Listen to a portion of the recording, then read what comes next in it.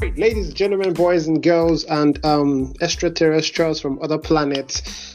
This is the first 6 minutes. My name is Rotimi Darmala. You call me Papa the Great on Twitter at PAPI_the Great. I'm excited because for the umpteenth time of this podcast, I'm featuring not just one but two football fans. And from what I've heard in the last few minutes, I think I'm in for, or you're also in for, an amazing podcast episode of the podcast. Thank you so much for always listening to the episodes of this podcast. If you haven't, please leave a rating on iTunes, Stitcher, Spotify, Google Podcast, or wherever you get your podcast episodes from. So, dear guests, this is how we do it on the podcast. You introduce yourself, your name, the club you support, and the clubs, or if it's one, the club you hate the most. So since Kemi starts with K and Bisola starts with B, let's start alphabetically. So, Bisola, yes. Over to you.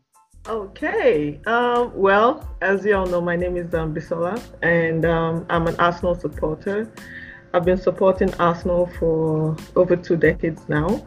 So yeah, I'm an Arsene Wenger baby, as you might know.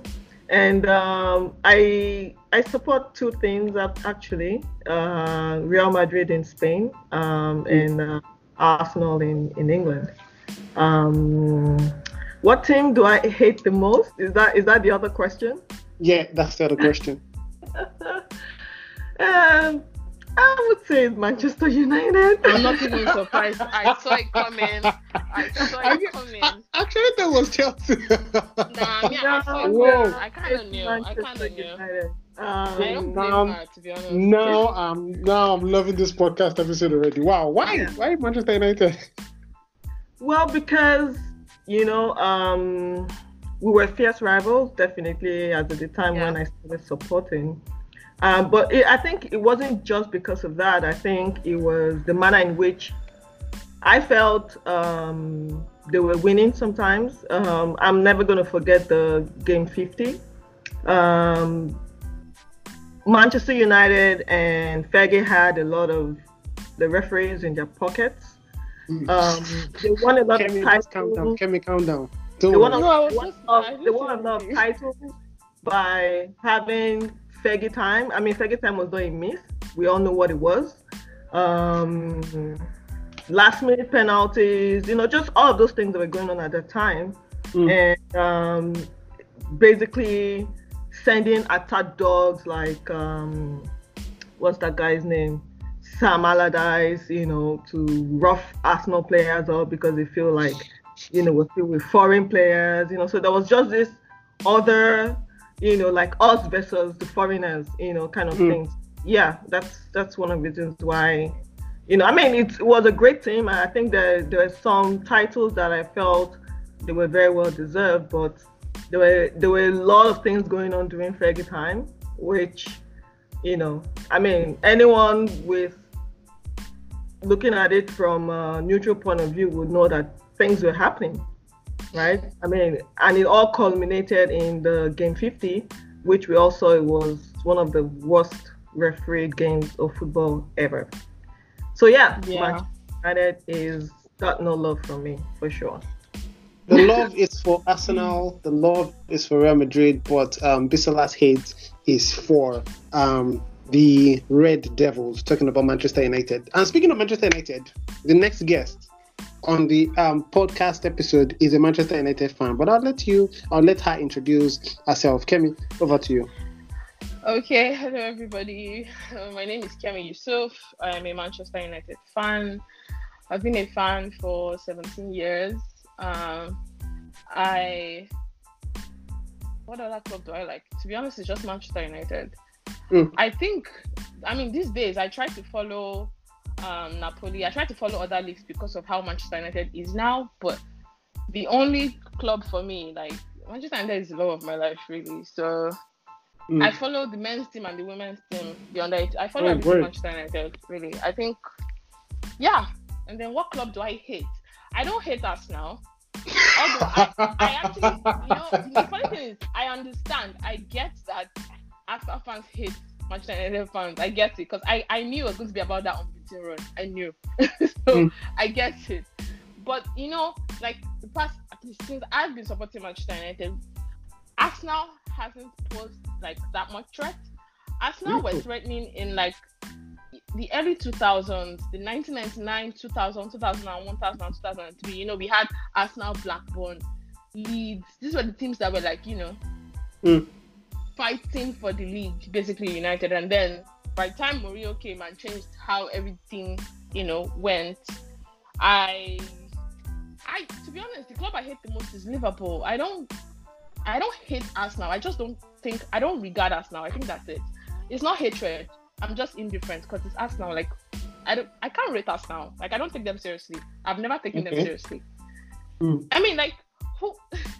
I don't want to start. Let me not start. Because, like, who goes to an AFCON final and loses 4-1? Oh, no.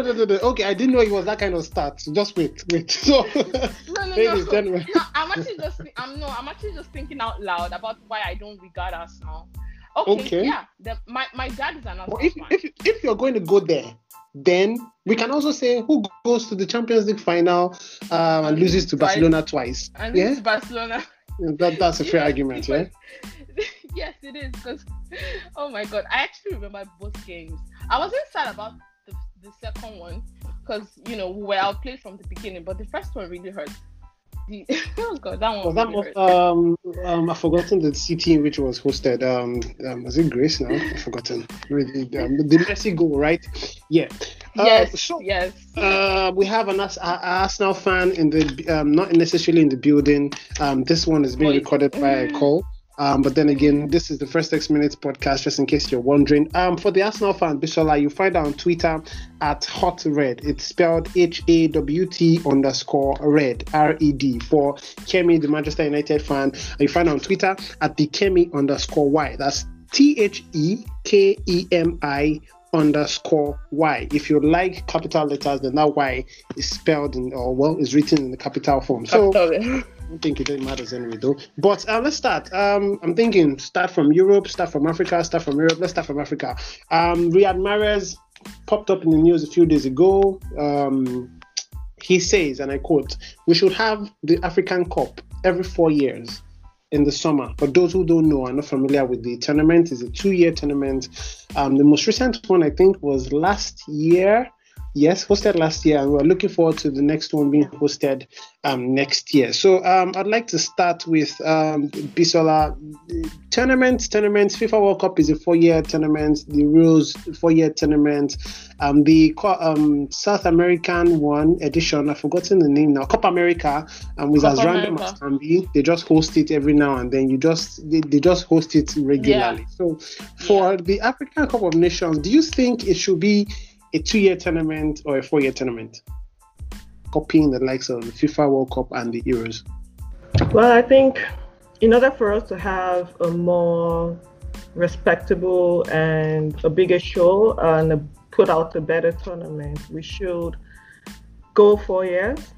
However, what are we competing against, right? Because at the end of the day, we're talking about revenue generation, and we're talking about competing for audience, right? So if we're holding this tournament in the summer, same time as the Euros, or same time as the Olympics, or same time as any other summer tournament, then are we going to get the audience that we want, and can that generate that revenue for us?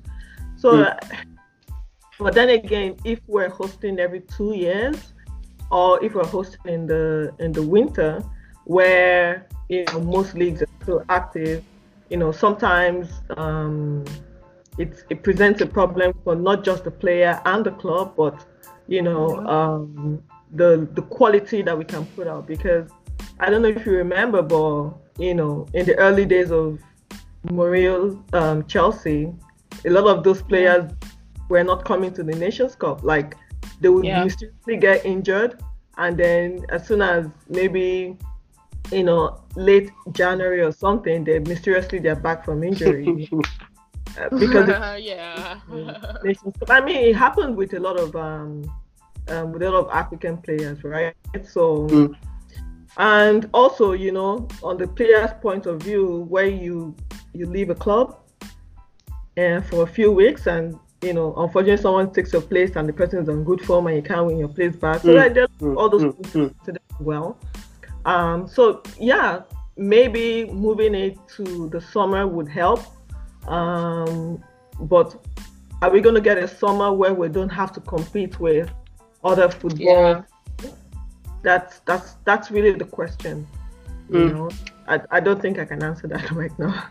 The even number years are usually taken mostly by the FIFA World Cup or the Euro tournament. You look at 2014, the World Cup, then 2016, the Euros, and at some point in time, the Olympics pops up somewhere.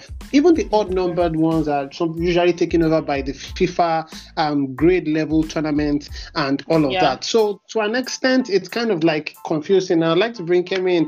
Mr. spoke about revenue generation. I mean, do you think we can get more by putting a larger break in between tournaments, or do you think speaking of getting more, whoever knows where the whole money, there's usually no account for it to an extent. We just hear that X and Y money was generated, but let's just agree that money is generated with each tournament. Now, does CAF generate more by putting more distance between competition years, or should we continue the way it is and let's just stick to the quid pro quo? I actually think I don't think we should do what we're doing now because of, like, Maris was actually right. Like, it is most of the people that follow AFCON games when the season is on. They are mostly Africans and sports journalists and like actual investors or people invested in the game. Like the global audience that we want, the same audience that the World Cup gets. I don't even think the Euros get the same audience the World Cup gets, because a lot of Americans don't watch the Euros, right? It's mostly a continental thing, and Africans, since we love European football, it's the same way doing Copa America. Not everybody really follows Copa America. A lot of Africans don't follow Copa America, and Copa America is still doing fine. Like last time I checked, although I don't know why they have Japan playing Copa America, but they do their thing. They do their thing. And I actually think we should switch to 4 years. But the only thing is we have to switch to 4 years with like you said, the age grade tournaments. We can't compete with the World Cup. No, I don't think there's any sports that can compete with the World Cup. But since we're already like on a 2-year thing, and we know that World Cup is mostly like even, right? So it's always like 2024. So why can't we have like AFCON maybe 2025? Or do you understand? Like it should be every 4 years. So it means that just those odd number years. Yes, I think AFCON can compete with the Euros. I think AFCON can compete with the Euros, but I don't think AFCON can compete with the World Cup. I think AFCON can compete with other great tournaments. The only thing now is we have to improve the quality of what we're broadcasting. We follow AFCON here. I think I still remember AFCON 2004, 2002, and I think about AFCON now. The quality has increased, but we still need to engage. Like, what country is hosting? Does this country have the essential technology or the up-to-date technology, or is there a way to captivate other continents? People living in other continents, is there a way to captivate them? Is there a way to attract them to watch AFCON? They won't watch AFCON when the La Liga is on, when the Premier League is on, or Bundesliga, all the major leagues. You can't compete during a league season. Maris is actually right. I just think we can do every 4 years, but it must not coincide with the World Cup. I think we can do well with Euros, and I think it's fine. I think we can. Yeah, I think that's my part though. What are the tournaments that goes for every odd year? It's just the 8th grade levels, the under 17s, I think, the FIFA under 17, men's World Cup, then women's World Cup also comes into play. The Women's World Cup was hosted last year, which was 2019. So the under 17s, the under 20s, I think FIFA usually reserves it for reserves those tournaments for those odd number years. And Confederation. I still think we can compete with and then there's the Confederations Cup also. Not forgetting that. Yeah, there's that. That one So comes before the World Cup. Oh damn. We need yeah, to, you know what? We have to have AFCON like after the World Cup, not before. After.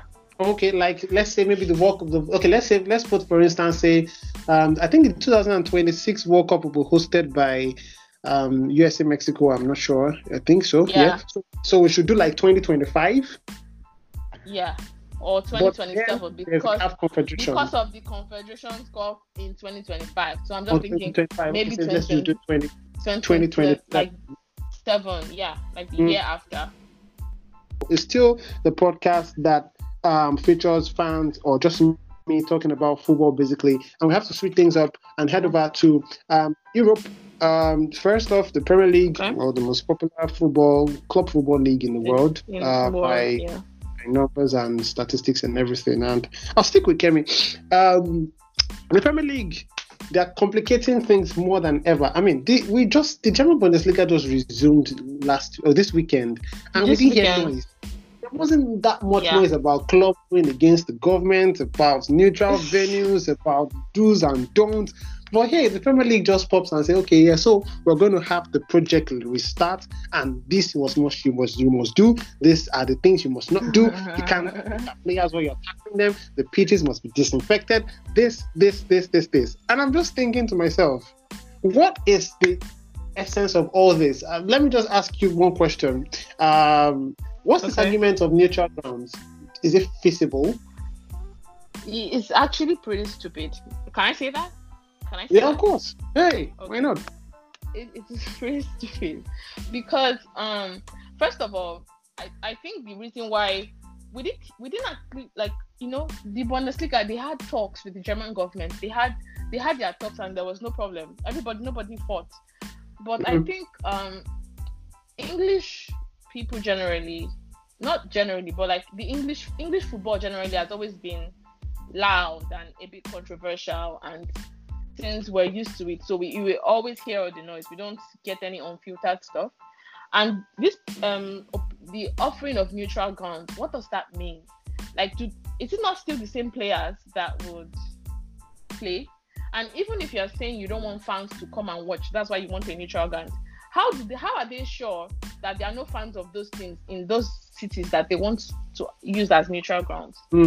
I'm sure fans are everywhere, you know.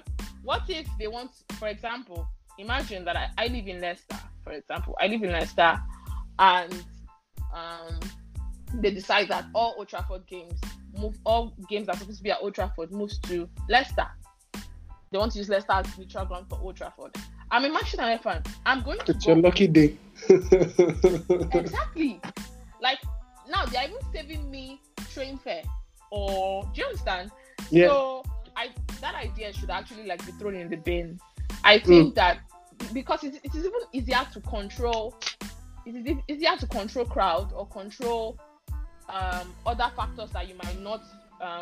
It's just easier to control people, or just it's easier to have a grip on everything when you are like playing in your house, like your home turf. Like, the staff know what to do. Obviously, you brief them. This is the do and do. This is the SOP. We're taking precautionary measures. The security, the guards, they would know what to do because they've been doing it before. Obviously, it's a different thing now because you have to, keep out everybody else. But again, they know what to do. But if you're saying you want to do a neutral ground, so is it that you're going to transfer all the staff, including like backroom staff, the people we don't know about, the physios, or even the people that cook for them, the people that clean? Are you going to transport all those people to the neutral ground as well, or would the neutral ground already have those people? How will it work exactly? So that's why I think the idea is stupid. That's Kemi's point of view. I'd like to take Bisola's right now. For those who don't know, it's an argument between the UK government saying, "Oh yeah, we will okay we actually want to give the Premier League the green light based on the fact that they should play games at neutral grounds." Premier League clubs are not in support of that of what the government is saying, and they are pleading and saying, you know what, let's play these games at our grounds. And then of course a lot of people have come out to talk about how it is the relegation threatened sides that are making the most noise and are making the fuss about the whole thing because of the home and away theory and everything. Bisola, what do you think about this whole thing? Do you think it makes any sense? I mean, is it just a way to just kick up more dust about the Premier League? What exactly is going on with this argument? I think the argument makes sense, having a neutral ground. And I think one of the reasons I say that is because English fans, as we know it, are the most unsophisticated and unruly set of fans in world football. Yep, I agree. We agree. And so, I totally agree with you. Yeah. And I think the idea came up because they know that if they have these games at home, there's no way they're going to control that crowd. They will turn up. I mean, you're seeing what's happening in parks, and even when there's like a total lockdown, I mean, on the first day where they had an easing of the lockdown, all the trains were filled up again. Yep. It's very, very difficult in the UK to maintain social distancing. So it's just like Lagos. It's actually just like Lagos. Yeah, so I understood why they proposed the neutral ground. And saying that, okay, like for example, what's the per area, the number of Manchester United fans to have living in Manchester versus those living in Leicester? It's less in Leicester City. It's less, right? And so they're playing with probability. They're not trying to eliminate. They're just playing with, okay, what venue would we have the least probability of having this large congregation? And even if they do congregate, they're not going to be in the thousands or the tens of thousands that would happen if they were playing on home grounds. So I kind of understood the argument for the neutral ground, right? But also, like Kemi said, there's the issue of the logistics aspect of it, which, well, if I'm going to an away game, it's still the same logistics, right? Either I'm traveling over to Old Trafford or I'm traveling to Leicester City, still the same logistics. Whether I'm going for an away game or I'm going for a home game. I'm going for an away game or I'm going to a neutral ground. It's just still the logistics of it, right? So I understood why, but I don't think that will stand eventually. I think they're gonna scrap that just to try and please those relegation threatened sides. Yeah, because I was actually thinking about them. Because they don't have money to spare the way the big guys do. They can't afford. Can you hear me? But then again, we can hear you. But then again, they are the ones that we need to look at it. It could sound a little bit cynical, but you have to realize also that those guys don't want the league to start, so they're going to complain about every single thing just to stall the project restart.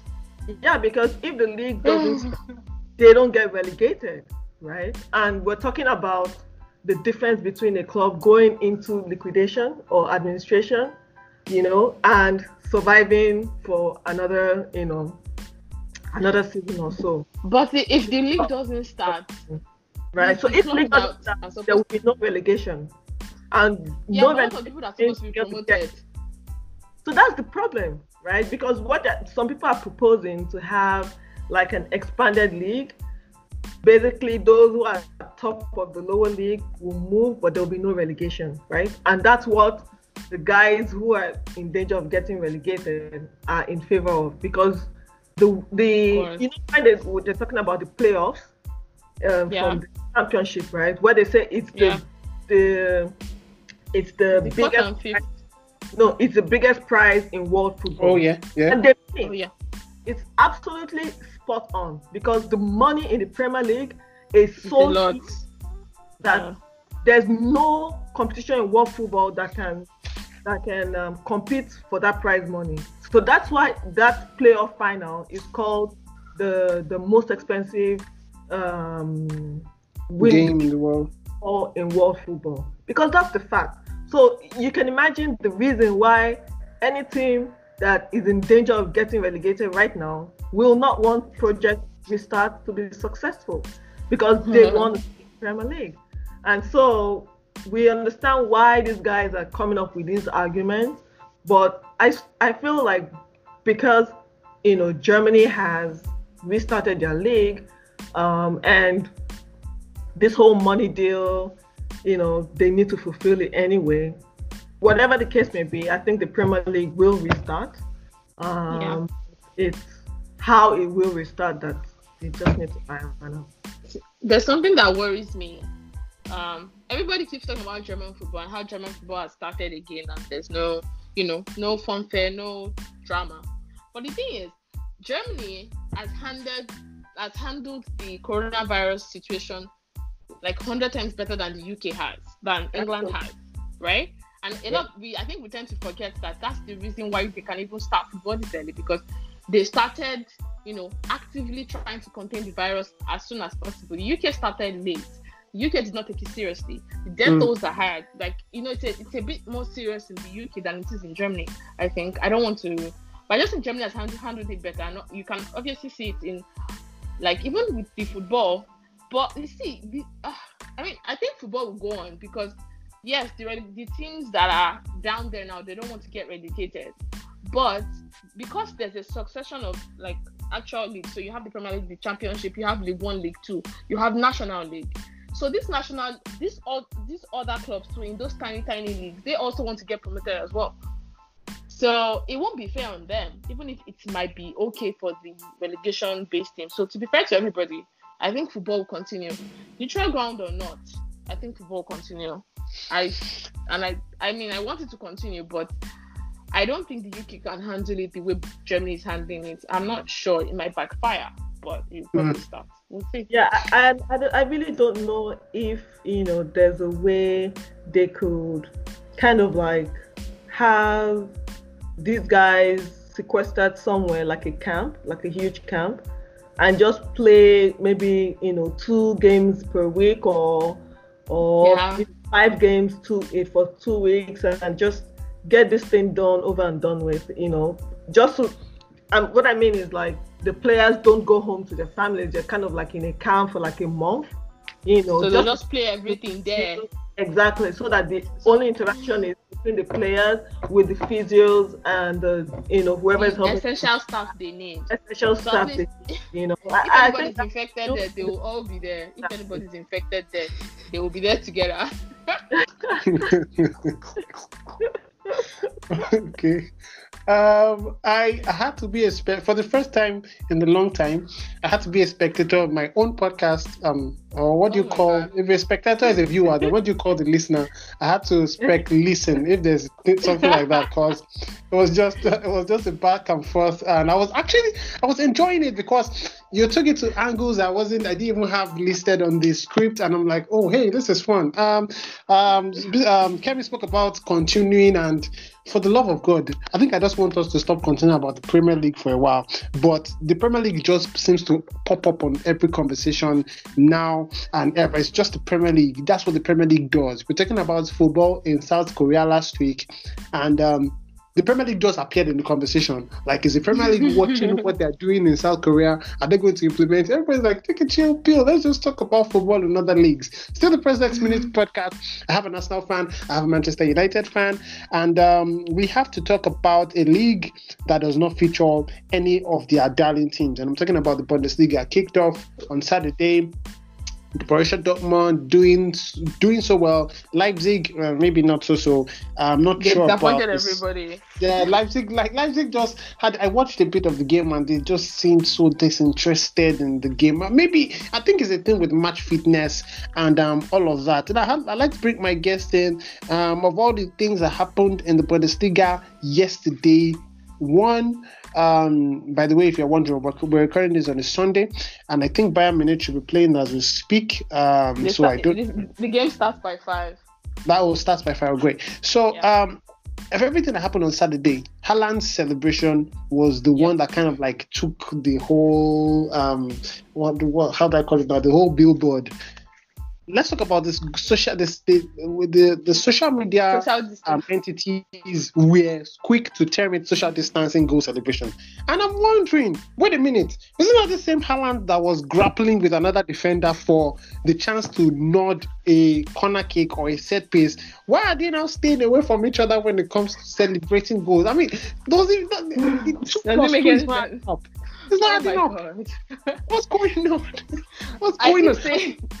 Like, it was funny. Like, okay, I saw him. I was like, okay, yeah, is this like some kind of new style? And then I saw tweets about, and that's a social distancing goal set. I'm like, hey, wait. He just tackled somebody. He just competed for the ball with somebody. He just jumped higher than another defender. What exactly is going on with this no touching, no hugging goal celebration thing?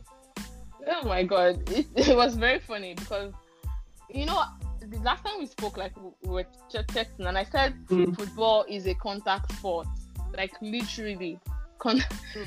I don't know how they would. I mean, I know they are trying to reduce, like they're trying to do like reduce minimal contact, but is it not the same guys that would go to the dressing room and be in the dressing room together, or would they be in different dressing rooms? It's still not the same guys that you're saying. The person that is fighting for a corner is the person you don't want to celebrate with. So, like at this point, I'm like, you know what? Bisola's idea is actually great. Even now that like German football is on, I think the players shouldn't go home to their families.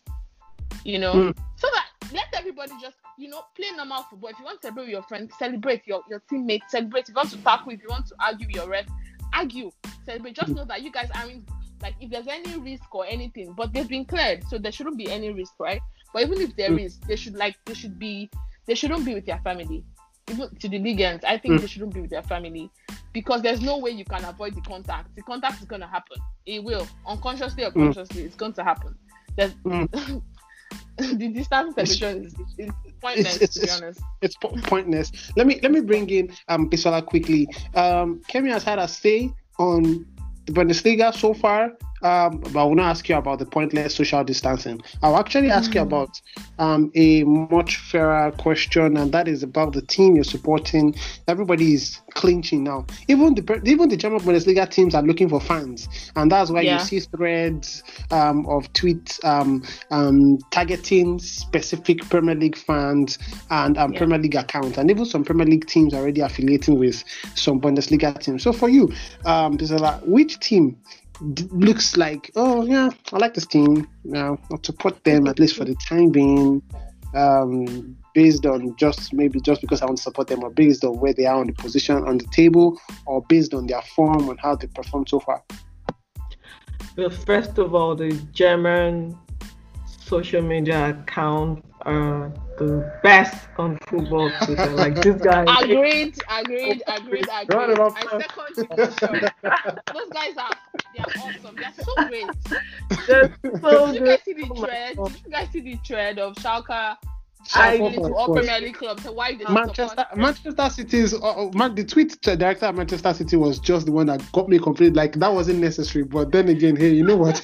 What did they say about Manchester City? I can't remember. No, the Schalke was like I think there was a score line where Manchester City really trashed them. I think it was 7-0 or 4-0 or something. And so in trying to target them, they were like that score line wasn't really necessary, but they would look away and they would let it slide. And I think there was another one. There's another one about Spurs. That was Leipzig. Yeah, Leipzig targeted them. That was awesome. It was like, we'll let you win next time, but for the time we just support us. Crazy. Yeah, no, they're so good.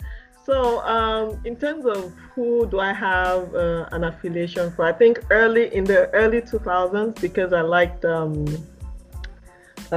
Stefan, I really supported Bayern Munich at the time, and Oliver Kahn. Like, okay, well, my national team internationally used to be Germany until last year. My national team is Germany. Yeah, finally, there's something else they agree on. Cool. So yeah, and obviously most of the German players used to play for Bayern Munich and Basten. That whole waiting group of 2000, 2002. I really, really enjoyed German football from then on. So, yeah, they've always been my team, but no longer. Anyway, so back to the question. I think in terms of how they operate and, the emphasis on youth, the emphasis on, playing beautiful football, and also the ability to bottle. I think Oh my God. She common casually said it. with She's really ticking all the boxes. No, because the way Borussia bottled the league last season, it was not funny. Like It was a mystery. I couldn't believe my eyes. It was so crazy, and it was so Arsenal as well. So Yeah. Nice one. It's the same way. It's the same way Leipzig has bottled this season. It's the same way. Yeah, exactly. And really love Yes. Nagelsmann. And I think I wanted Nagelsmann to replace Arsene. I've been a big fan of him since he came out. 3 years ago, right? 3 or 4 years ago. I've been a big fan. Like, I really, really love his brand of football.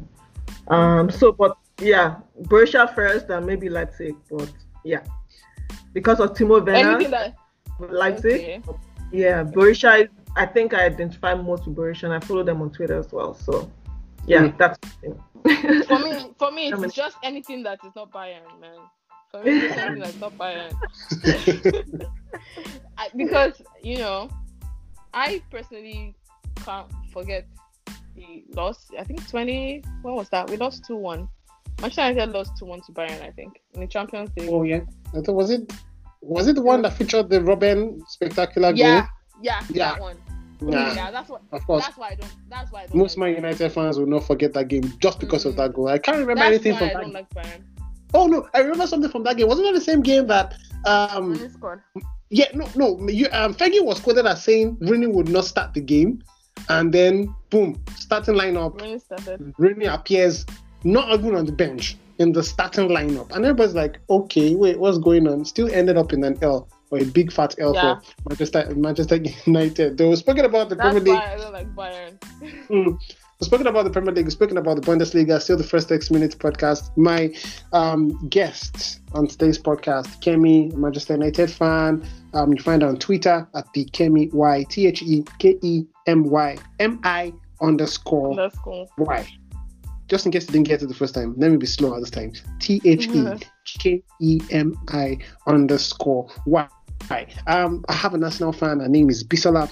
You find her on Twitter at the. Sorry, how am I mixing these handles up? Hot Red. HAWT_red. RED. That's HAWT_RED. Now, let's talk about. I think I've been messing pronunciations up in the past few seconds, and let's talk about pronunciations of player names. I know nobody will do well here, but I just have to bring it up. So the conversation popped up on social media. I think it was on a podcast I heard, and I'm like, I had to ask the ladies. Let me start with you, Bisola. What's the hardest? I know that at some point in time you must have had encounters with so many names. I remember when Kepa came, and then they had to make a short clip, like 9-10 seconds short clip for us to know the pronunciation. Arisa Balaga. Yeah. Balaga. Yeah. The Z is not Arisa, it's Arisa Balaga. I think it's something with the Spanish, the Greek names, the Italian names at some point in time. So for you, Bisola, what's the hardest name that you've ever player name that you've ever come across and you were like, oh boy, I'll not even bother? Well, I don't know if I have a problem pronouncing as opposed to spelling. And okay. I was so glad when he eventually left Arsenal and is Wojciech Szczesny. It's so pronounced, but for the love of God, I can never spell this name. Like, literally every time I want to talk about him, I have to go on Google to find out how to spell it, and I'm like, this is just too much work. I'm not doing it. And when he left, I was like, bye. Oh my God. Oh wow. I feel you, man. I feel you. Oh my God. Oh God. It's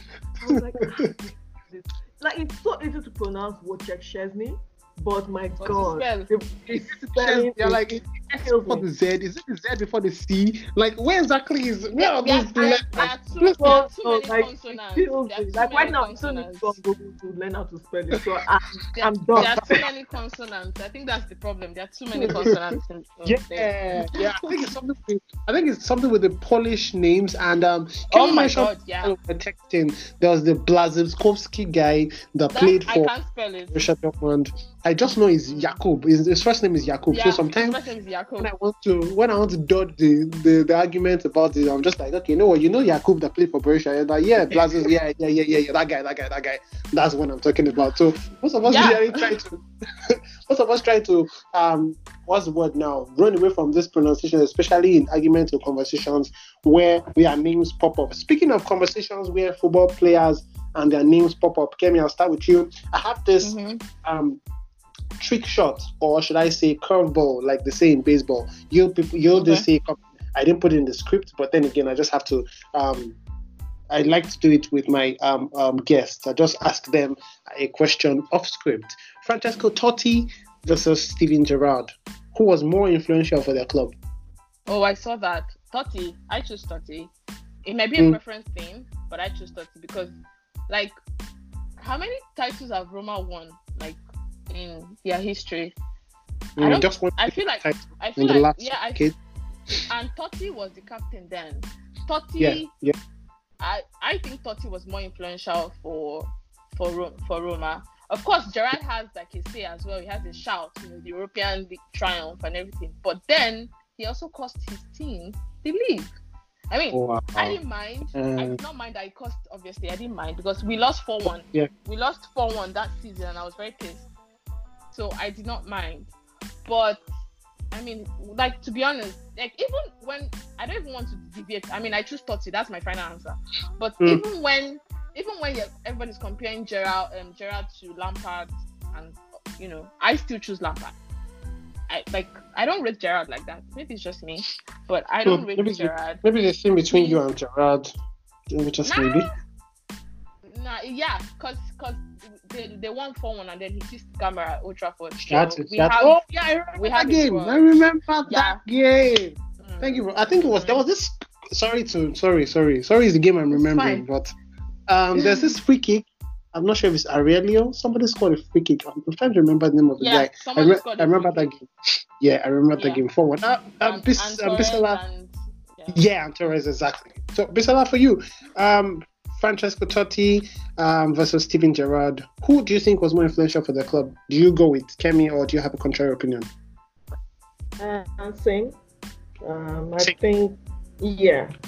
I think Totti because of not just his influence, but his importance to that club, and just season after season, just being that figure, that talismanic figure for them.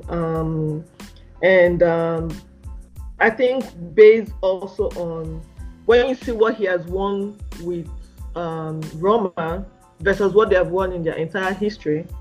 Like he covered up to 70% of all. I'm not sure up to 70, but like just basically that figure that that just the way, for example, you would say Ferguson to Manchester United, where he's won so many titles, but you could have success in other years, but that person has won so many, or so much, the percentage of the total is so high that you just have to give it to Totti. Like Totti.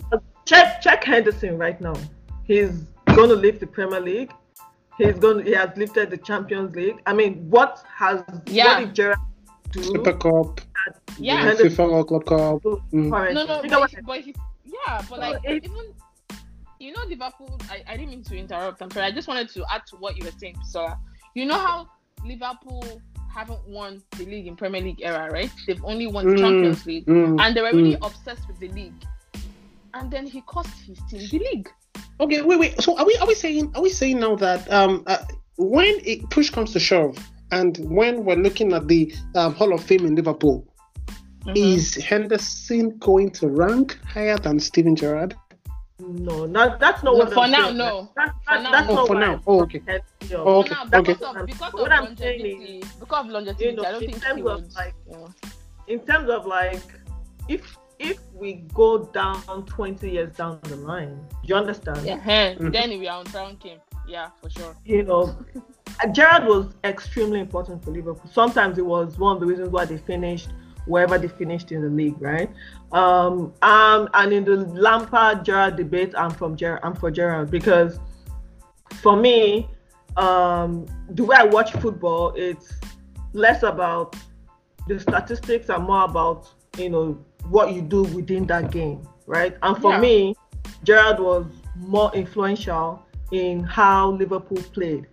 You could argue that the way Chelsea played at the time of Lampard's peak era, it was, they had other people who were literally defining how Chelsea played, right? When you're thinking about Mourinho's team, the first name on your list, the first name that comes to mind is not Lampard. You're thinking of big guys like Gerrard, big guys like Drogba, guys like Makelele, big guys like Terry. Drogba. Sorry, I meant Drogba. Terry, Makelele, Value. So like, but they're in the same class. Was the finesse to everything, but in terms of like, and obviously had, he is the highest goal scoring and midfielder in the Premier League history. So that can never be taken away from him. But with respect to like the influence in gameplay, not necessarily, arriving to score, because he was so good at that. He was so good at arriving at that moment to score, and he was definitely the penalty taker as well. We all know that Drogba was always diving for penalties, so they used to win a lot of penalties. So all of those things, they come for me. I just look at that. I'm like, okay, that's where I fall on the side of Gerrard. So like, I have a question for you. Yeah. Based on your explanation, how you mentioned Makalele, we had Essien, we had Drogba, we had the Dream Team, and you think that's why Lampard is not as influential? Although for me, I think that's even compared to Gerrard, like they had. But I'm even thinking, when Gerrard was at Liverpool, right, at the peak of his influence, so to speak, how many influential players did they actually have in Liverpool at the time? I can think of Suarez, I can think of Torres, I can think of Sturridge, I can think of Sturridge is not even, I don't read Sturridge like that. I can think of Sterling, right? I can think of all those people. I can think of Benitez. Benitez was a good coach. Let's not even joke about that. And I see Gerrard was influential. There was quite. Oh my God, yeah. And there was this other guy, Lucas Leiva, right? Okay, yeah. The defensive midfielder. Yes. So I still think that if you wanted to compare, we forgot that Milan. And Arise also. Yeah, Arise. Okay, yes. So if I think we're getting to that place where we can balance and say, Lampard was surrounded by influential. Gerrard was also sometimes surrounded by influential players. By influential players as well. So I personally think the Lampard-Gerrard debate is a preference thing. I just prefer Lampard. I don't necessarily think Lampard is like a better midfielder or was a better midfielder by miles. One-on-one. You're telling me one-on-one that Liverpool team back then was comparable to Chelsea? Come on. They beat Chelsea. They beat Chelsea though. It does not matter. Roma beat Barcelona does not mean that they're comparable. It does not matter. It does not matter. 2008. It does not matter. That's where the manager comes in with his tactics. That's how a team can be better than some of its parts. A team can also have a group of great players, and you dare not compare. You're talking about Jose Mourinho with the Chelsea team and say they were on the same scale. The Chelsea team that I feel like you're talking about was the 2004, 2005, even up to like 2012 Chelsea. That was peak Gerrard. When did they win their Champions League? They won in 2005. So that's the team they did. Funny enough, I don't think that was picture out. I don't think want 2005 was picture out. I don't think 2005 was picture out. Okay. I think from 2007, 2008, 2009, up until he retired. No. When was that time where we had like 4 English teams in the semi-final? I can't remember the year specifically right now. I really can't remember the year. United got to the final, right? Okay, yeah, it was 2008 now. Yeah, Moscow. Where Chelsea and Man U played in the final. Yes. Was that? Was it then? No. Still vague in my head though. It's between 2009 and 2011, I think. And Chelsea and Liverpool had a clash. Yeah. I think it was before the 2010s. It was. I just remember this period. And I think that period where English football was at its peak, that period where we had English football was really, really dominating, even in Europe. I think that was the peak moment. That was peak period for Gerrard. I don't think 2005 was his peak. No, I don't think so. Gerrard wasn't even their savior. He wasn't even their savior in that game. Okay. All right. Still the First Next Minutes podcast. Boy, oh boy, this Sunday has been for laughs. I've just been giggling. I'm like, wow. Okay, so many records. First, it's the first podcast where I had to be a spec listener. Secondly, it was the fourth podcast where a guest asked another guest a question. I'm like, wow. For real? It hasn't happened. Awesome. It hasn't happened before. First time. I mean, the guest literally says, I have a question for you. Oh, here you go. That's the question. So, record setters on this podcast episode, ladies and gentlemen, just in case you fast forwarded the whole 50 or 40 something minutes and you started from this point, this is the First Next Minutes podcast. My name is Rotimi Daramola. You find me on Twitter at papi_the_great. I have with me Kemi. She's a Manchester United fan. And Bisola, she is an Arsenal fan. Before I let them go enjoy the rest of their Sunday evening, I'll start with Bisola. I think she was so vocal with Frank Lampard. I think it's with Gerrard. I think there's something in the waters between Bisola and Gerrard. I think she was so vocal about Gerrard. Why Kemi was so vocal about Frank Lampard. They both support Manchester United Arsenal and Manchester United respectively. And I'll start with the Arsenal fan. Kemi, Bisola, create a 5-a-side team of ex-players for your favorite clubs or for your favorite club. Now, you have to mention a goalkeeper, and then you can choose to set up a side without a defender or without a midfielder or without a striker. But create a 5-a-side team of ex-players for your favorite club. Okay, goalkeeper definitely is David Seaman. Okay. Good choice. I'm gonna go 5-a-side. You want close control, so I'm gonna go Perez, Henry, Bergkamp. So that's 4, and then someone in the midfield. Let me see. Let me say Patrick Vieira. I deal with. You know what you were saying? Let me see. I just said under my breath. I was thinking, Vieira is coming. Vieira is coming somewhere. I mean, you need a Vieira sometimes to ruffle the feathers of the Kings and the other midfielders or strikers they might be facing. Kemi, your 5-a-side of ex-players for Manchester United. Yes. In goal, I'll choose Van der Sar. I was thinking Schmeichel, but I'll choose. I can't spell Schmeichel either. Wow. I Wait a minute. Schmeichel either. Van der Sar or Schmeichel? Yeah, Schmeichel. I can't even spell Schmeichel. Peter Schmeichel. Yeah. Yeah. I don't like. It's not like I don't rate Schmeichel. You know, I watch his clips, but I didn't actually really, really watch him. Okay. You know. I didn't really watch him for that long compared to how I watched Van der Sar. I think Van der Sar came in 2005, 2006. So I didn't really watch Michael like that. So for me, Van der Sar is in goal. We need someone at the back. We need someone at the back. So Steve Bruce. Wow. I'll keep Steve Bruce. Steve Bruce at the back. In the middle, I'm not even stressing myself. It's gonna be Scholes, or Scholes is gonna be in the middle. I would have said Keane, but Keane will probably break someone's leg. So and he will forget that it's just a game. So Scholes, just to help. So I picked 3 players, right? So we have 2 more. Rooney is in front. Rooney, and I don't want to say Cristiano Ronaldo, because I feel like as a lot of United fans rate him too much, and we should all move on. So I'll choose someone else. Yes. So I'll choose Rooney and Van Nistelrooy.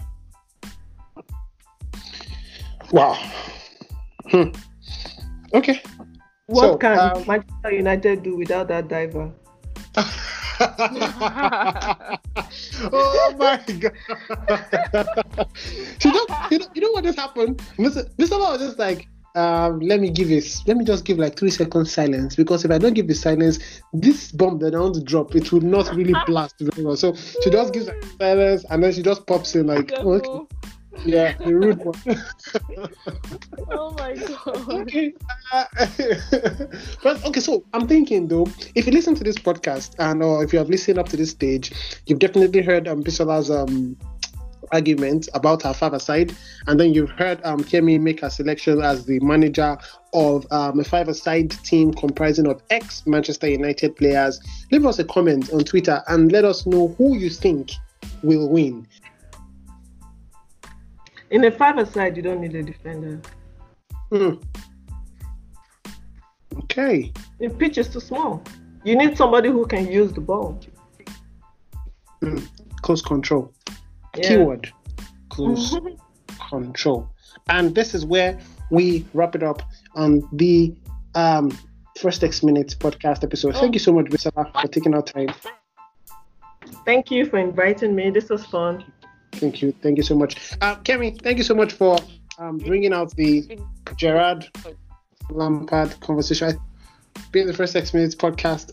Special shout out to my guest, Bisola. Thank you so much. Kemi, thank you so much for joining this. I had laughs all through. I mean, at some point in time, you just relieved me of the stress of talking. So I was just listening to both of you. You find them on Twitter at the Hot Red for Bisola, HAWT_red. She's a National fan. And if you're a Manchester United fan and you want to rub minds with a fellow Manchester United fan, head over to Twitter, follow Kemi at the Kemi_Y. THEKEMI_Y. I'll catch you in the next episode of the podcast. Whatever you're doing, stay safe. Mind your business. Drink a whole lot of water. I'll catch you in the next episode of the podcast. Bye for now.